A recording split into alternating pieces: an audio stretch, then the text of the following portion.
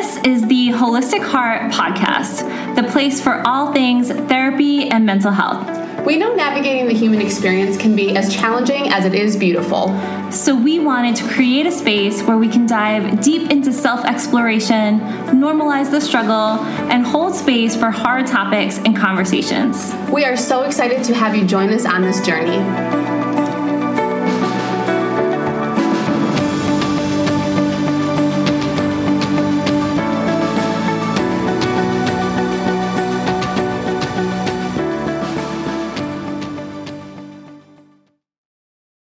Hello, and welcome to the Holistic Heart Podcast. I'm Sammy. I'm Kristen. And we are here to explore a topic that I think comes up quite often, especially lately. I think with the start of the year and shifting into new energy and everything, we can start to do a lot of reflecting, which I know that we've talked about in the past. So I would love to ask you some questions. Kristen is our resident expert all around shadow work. Ooh, yeah. Yes, the lovely shadow. And I think to start off with, because Kristen and I have had many a conversation about the shadow, but I know before those conversations, I wasn't really completely sure exactly what the shadow was either. And if you scroll through social media or, you're reading all of these different self-help books, things like that, it comes up a lot. And I think there can be a lot of different perceptions around what the shadow is. So I thought it would be kind of helpful to just start off with what is the shadow? What does that even mean? Yeah. And there's as with all things, there's so many nuances to it, right? But I think the most simplified definition, I think often the shadow is misperceived as bad, right? I think we have sort of a bias toward shadow, darkness, unknown is bad. And really from a psychological perspective and from a Jungian psychology perspective, it's not that way at all. So what we're looking at with the shadow is really the unknown, unrecognized, and sometimes unwanted parts of yourself, right?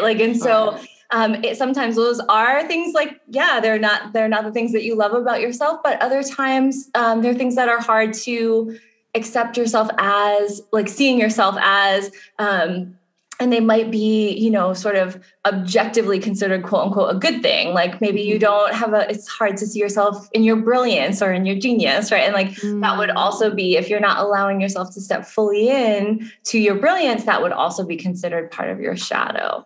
Sure. So it sounds like it encompasses a lot of things, but it tends to be some of whatever it is presenting as on the outside, those things that you kind of want to push to the side, don't want to necessarily open up and deal with so much.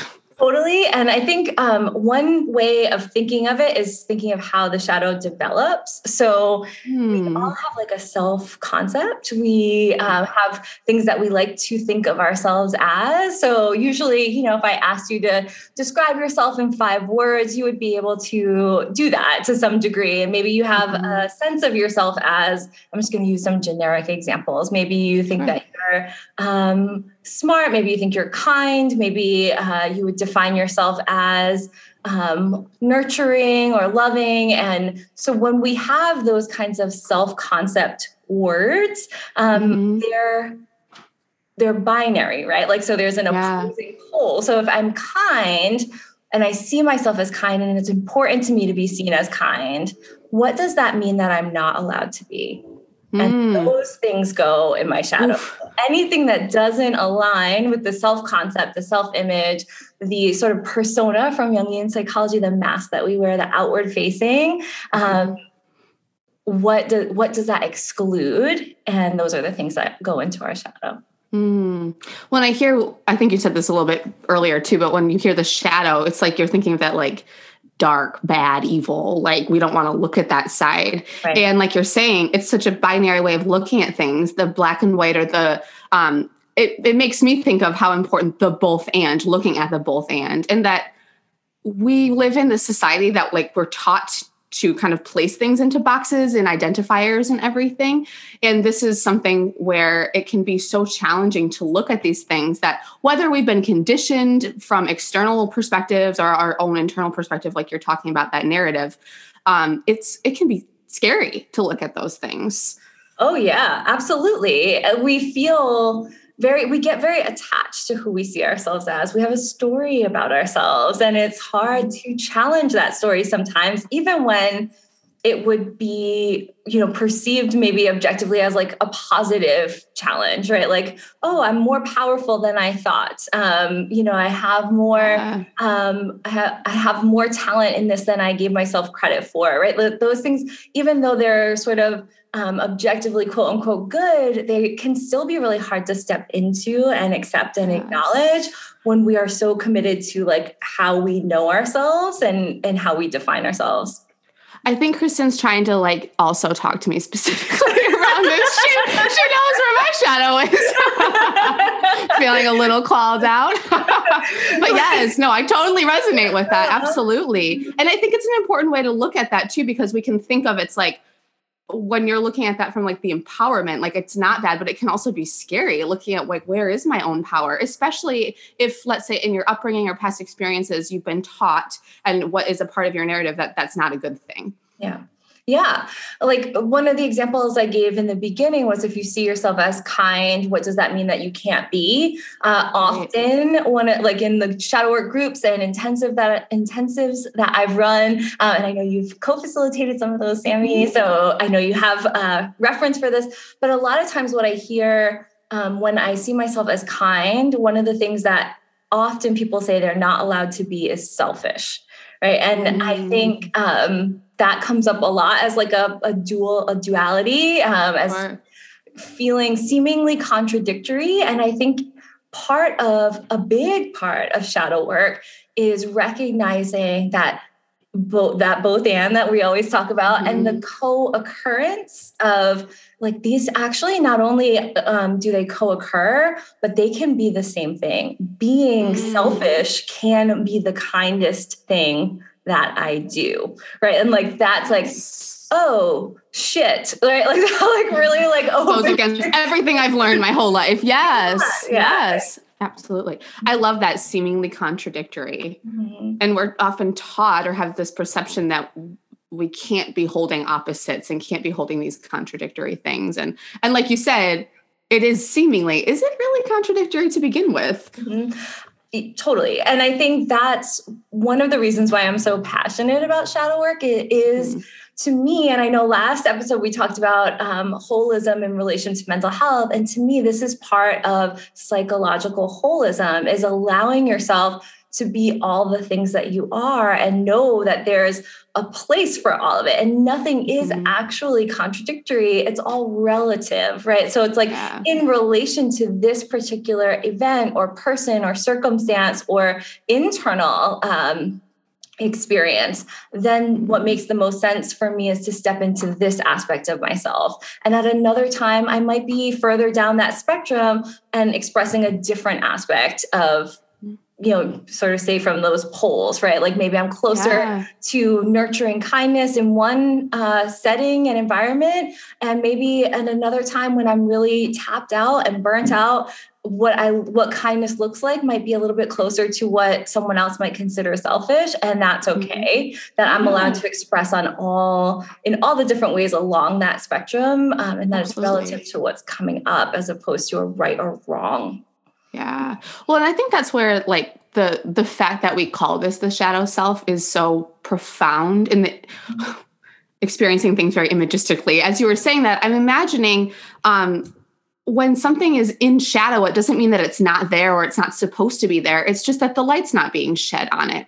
At the same time, when the light's not on, it can be scary. You don't know exactly what it looks like. You don't know what the expectations are. And yet, when you begin to shed this light on it, it's not changing it necessarily, but it's changing your perspective and your experience of it. And I always feel... always is kind of a strong term, but I really do most of the time feel like when we look at something directly, it is almost always less intense or less scary than we anticipated that it would be. So I think there's like anticipatory anxiety, anticipatory fear. Like we don't want to feel sad. We don't want to feel pain. But when we are in that experience, I often find that it's not so it doesn't feel good, but it's not as unmanageable or terrifying as it sort of felt like it would be when we're looking like, oh gosh, into the unknown of it, right? When you're actually in the direct experience, it's like, well, I'm sitting in the suck and that's not great, but it also is that like terror that can sometimes accompany, what is this going to be like? And so that's another great reason to do shadow work, to start to assimilate and integrate and look at some of those things so that they're less powerful, so that they are less scary. And that's part of the motivation also from a Jungian perspective, is that Jung saw the psyche as compensatory, right? So whenever you're not expressing consciously, you will express unconsciously, was his sort of theory, right? Like that the shadow will come to you in your experience, as if you refuse to consciously integrate it, then it will come to you sort of in your outward environment so that you can still experience those aspects of yourself. Yeah, absolutely. Well, I think you're getting to what my next question is, and what I often hear in terms of when I talk to clients about shadow work and the importance of it. We're speaking to, both Kristen and I have perhaps a little bit of experience around this, is like, yeah, it's terrifying, it's scary. And it can be it takes time. And when you're doing this, it's like, okay, there's like some stuff that's going to be trudged up. What's the point? Why do I do this? And I know you already kind of spoke to answering that question, but I hear that in a lot of different ways come up. So I thought it could be helpful to kind of explore, like, what's the point? Why do we do shadow work, and what can come from that?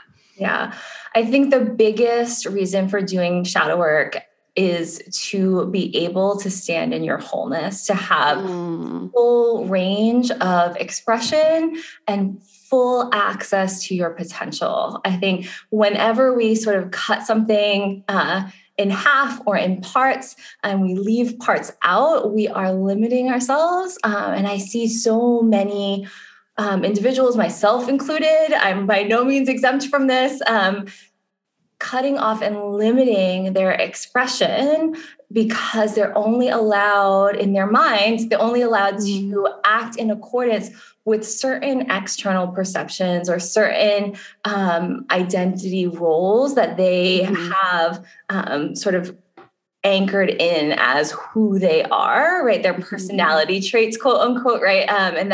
And when we start to see ourselves in one way and exclude the other aspects of expression, like I don't see myself as a particularly angry person. I wouldn't use that word to define me. But if I said, I'm never allowed to be angry, anger is bad, and I pushed anger into the shadow, then that cuts off a whole range of expression for me. And I use anger because that's a common one that people feel like not super comfortable with, I think, sometimes expressing, where they've got messages about the expression of anger and what's appropriate and not appropriate around it. But not having access to anger has so many consequences for us, right? Like, so just as an example, if I didn't have access to anger, if I didn't let myself express anger, I would have a hard time setting boundaries. I would have a hard time knowing when my boundaries were crossed. I would have a hard time with self-care, self-advocacy, if there was going to be any pushback on that, right? Like, and so we see that when we take aspects of self and we put them away and we say, we're not allowed to touch this, how that slowly sort of closes. Like the image that I'm getting in my mind is like a terrifying image because I'm claustrophobic, but like the walls like closing in. Yeah. Space that we get to occupy in the world gets smaller and smaller when we sort of put these parts of self away. Yeah. Well, and what I'm hearing there too is like the stuckness that, of course, if these walls are closing in, you feel like there's nowhere to move, there's nowhere to go. But especially when someone is on their journey and they've been putting in so much work, I find that it can often be this collective experience of getting to a certain point and feeling stuck. I've done all of this work. Why can't I get past something? And like, I think what you really beautifully illustrated in the example of using anger is it's like, we can do all of this other work, but if we're not going to look at what's in that shadow and explore that, it can be a roadblock. Yeah. Yeah. And often in unconscious, right? So the shadow sits in the sort of subconscious, right? There's like collective unconscious, that deeply unconscious. And some aspects of the shadow, to be honest, are totally unconscious. We don't know about them at all. But a lot of them are subconscious in the sense of like, we could access them if we really intentionally turn to look and try to understand, but they're sort of just right underneath our conscious awareness. So a lot of times, I think, Sammy, what you're saying of like, what is that block? Or like, I just feel like I've done a lot of work, but I can't seem to get past. And that's where I think shadow work can be so beneficial in helping people access. There's like prompts, right? Like, so we start with I think the shadow is such an apt analogy or such an apt name for what the concept we're describing, because we start with what's conscious. So for example, I see myself as kind, right? That was the conscious perception. And then we look toward from the conscious, what's the unconscious shadow that it casts?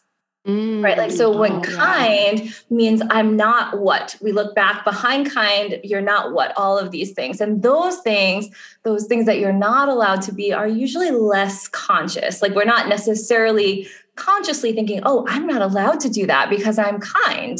It's more of like a subconscious reality of like checking yourself, like, oh, this isn't congruent with my self-concept, so I'm not going to do it. But that doesn't happen necessarily as an intellectual, cognitive, conscious process. It's more like a default behavior that sort of kicks in, like, oh, no, that doesn't fit.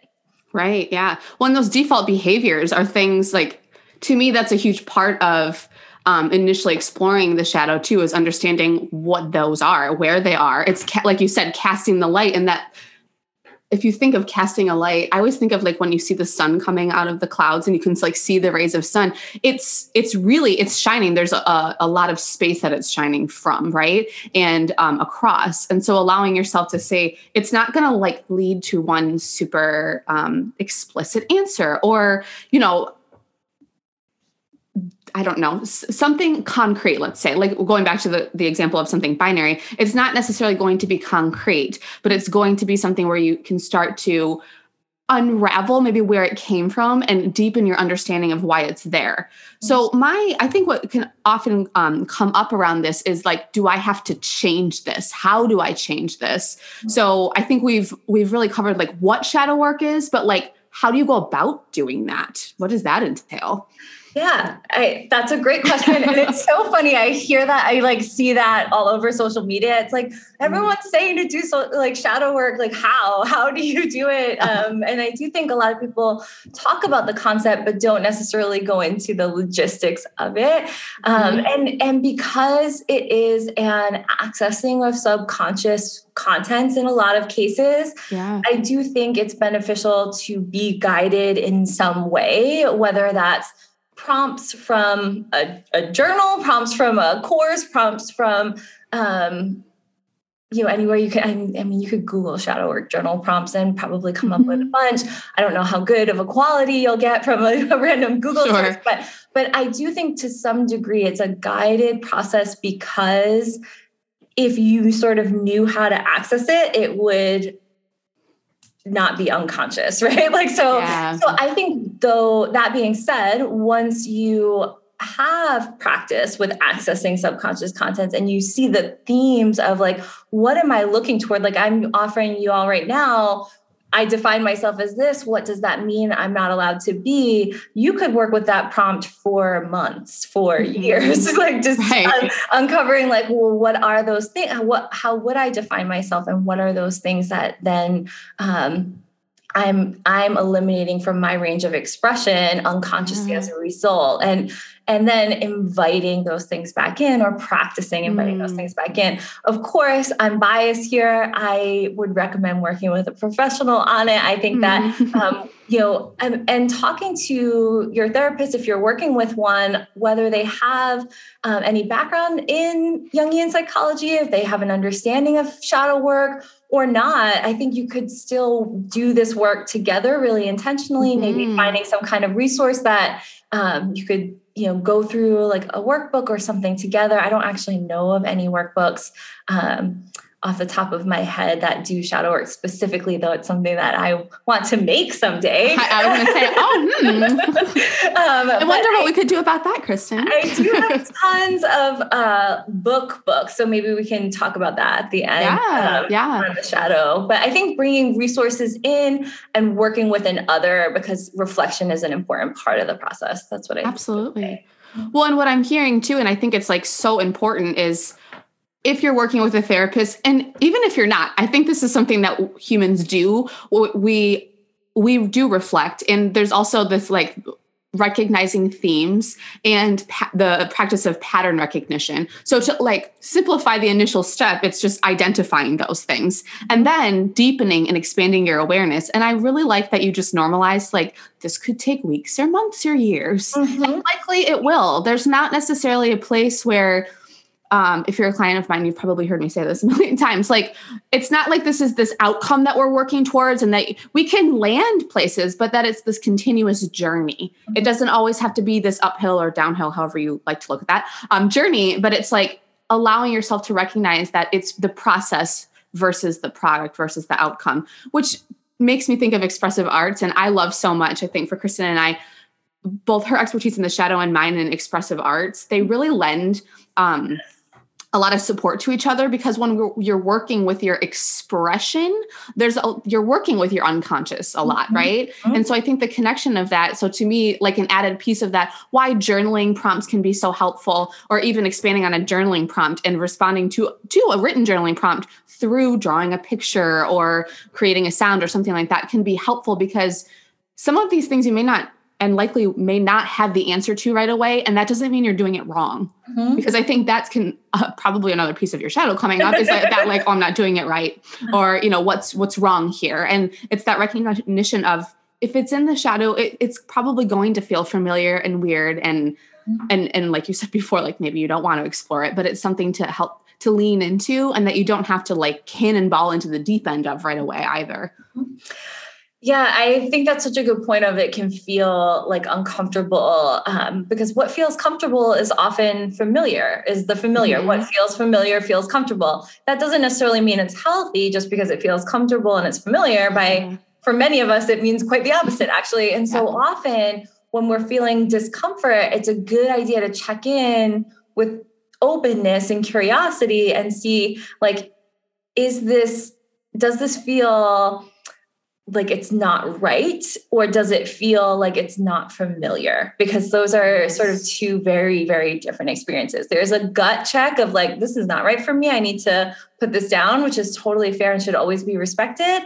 And then there's also that like, I don't feel, it doesn't feel right necessarily, but it doesn't feel bad or wrong. It just feels weird and new, right? Like, and giving yourself the opportunity to discern, and taking then enough time in that discomfort to ask yourself to practice that uncomfortable thing enough times to let it become a little bit more familiar, so that you can get a little bit better of a gauge on whether or not this is actually something that will feel good, right? Because when it's new, all you notice is the new until it's not so new. And then you can sort of assess it for what it really is and how it really feels. Yes. I love that. I think it's really important to outline that, like, what feels new and different can certainly create discomfort because it's just unknown, but that doesn't necessarily mean it's bad. But how many of us have been conditioned to look at that as bad? Yes. So we immediately like cut ourselves off from it. Right away. And it's that discernment. Right. And it's like I was saying, it's like, I like to use the example of like, a swimming pool on a hot day. And it's like, if the water's super cold, and it's like, oh, it's going to be so refreshing. But if you go in and it's ice cold, what does your body do? It's like, whoa, get me out of here. But if you kind of go into the shallow end and allow yourself to ease in, eventually the thing that created this like aversive physiological response in your body is actually the very thing that's creating the refreshment. So allowing yourself to recognize that it's like, we don't have to immerse ourselves in that discomfort, but just to kind of lean in, to like dip your toes in, because eventually we can start to recognize like, oh, maybe there is safety. And that discomfort doesn't always equate to a lack of safety there. But for a lot of us, we don't have that experience, or that hasn't been conditioned or modeled for us. So it's creating those corrective experiences for ourselves. Really, really valuable to like think of and remember that aspect of things, because I think we can so often, and that absolutely, Sammy, as you said, could be like indicative of some shadow stuff, right? Like, but so many of us, and I would definitely include myself here, can feel all or nothing with things. And that's part of that binary is part of what we're trying to challenge with shadow work, right? But that sense of like, so if I'm doing it, I'm diving like headlong in, I'm, like I'm a 1000% committed. I'm going to the deepest depths, and like beautiful commitment, honor you for that. And also like knowing that may not actually be not only not necessary, but not helpful, that in that way, like I'm thinking of the very, appropriate example that you just gave with the water and the cold. In that case, if you were to jump right into cold water, you probably would just get out and not get back in. Yeah. Oh, absolutely. Right? Like, it's like, whoa, I had such an averse response to that like I'm not going anywhere near that water. And it's a full body experience then too. Absolutely. And that I think can happen. I think that's such a great example, because that can happen so often with inner work, which is what we're really talking about with shadow work, right? Is inner work. So, and trying to go, feeling like you can just like never go far enough, and that you need to go all the way in all the time. And we're not meant to live in the unconscious. We have an ego. The ego gets vilified quite a bit, but we have an ego for a reason. It's constructive. It's important. It's how we navigate 3D reality. And diving deep into like your range of expression and your totality as a human is so important and valuable. And so is like sitting outside and letting the sun hit your face, or blowing bubbles, or like doing something that doesn't take at all the level of like inner depth and emotional reservoir that, shadow work or other therapy work could take. And that all of those, again, that feeling. So it's the extremes. I think that's what I love so much about shadow work is the integration of extremes, of opposites, and of looking at how they balance each other, and how we can be more in balance ourselves if we allow ourselves that full range of expression, including the extremes, but not limited to them. I think so often we bounce from like one extreme, and then we get compensatory and bounce to the equal and opposite extreme. And we forget that there is so much, or we shut away one extreme altogether, and we have such a limited range of expression as a result. And we forget about all of these nuanced expressions in between those two extremes. And that's so much of where life really actually happens and is really valuable. Like laughing with someone you love is as deep healing work as, really powerful therapy session is. And it's important to allow ourselves to be in all the different places that we can be. Yes, absolutely. I love all of that. I think that you've shared so many great little tidbits with us. I also know that you have a plethora of resources and books and different things, and that you had mentioned earlier too. So I don't know if there's any that come from like off the top of your head that you'd want to share that could be helpful for our listeners. I know that is the hard part for me, is like right off the top of my head. But I will say one of my absolute favorites that I think is like a friendly resource, for like a beginner friendly resource and accessible, is Inner Work by Robert Johnson. It is actually not shadow specific, but it is about like sort of internal practices, like ways to access some of those prompts that we were talking about, ways to access the self internally, and ways to work with yourself. So I think that's a really valuable one. Robert Johnson also has another book about the shadow specifically. I think it's called Owning Your Shadow. I would recommend both. They're really small, sort of easy to read books. From an academic standpoint, I really like Meeting the Shadow. It's a little bit more textbooky, but deep with the concepts and really, really valuable. It's a collection of editorial works, so it's not one author. And I have also recommended The Dark Side of the Light Chasers by Debbie Ford. Okay. That one, I don't love everything about the way that she frames things, to be totally transparent, but I do think it's a very accessible entry level. I guess my caveat would be, I feel like she does a little bit of a disservice to the actual true Jungian definition of the shadow and psychological work around it. It's definitely not a psychology-based approach to the shadow, but it is like an accessible entry level place of just like, what the heck are we even talking about? And how might I start looking at this? I think if the title resonates and you look at it and you're like, yeah, I'll try it out. It's not my favorite, but I think it does the job. Great. Yeah. Well, and I think I appreciate you sharing resources that kind of span where your interest may be and like how you want to go about learning about the shadow, and the accessibility there is great. So thank you for sharing those. Yeah. Is there anything else that you want to add? I think that we've done a really great job of covering the shadow today. Yeah, I think we did cover everything that feels really, like stands out to me. Thank you for your amazing questions and helping me get to all of the important things. And I think the only other thing I would offer is if people are interested, if anyone has specific questions that we didn't get to that this prompted, feel free to reach out to us, because, we can always do a part 2, or, it's helpful for us always to know if we're missing something that you really want to know about, then we definitely want to get you the answer. So that would be my last thought. Yeah. Oh yeah. We're definitely open to feedback and questions to help guide us. We want to make sure that we're presenting content that is helpful and meeting you where you are. So thank you.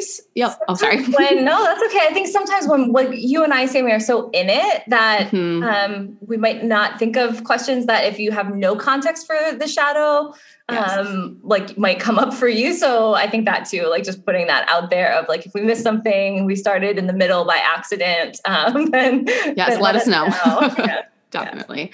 Yes. Well, thank you, Kristen. Thank you all for listening. And we will, I was going to say see you again, but we will connect with you again soon. Thank you. Bye.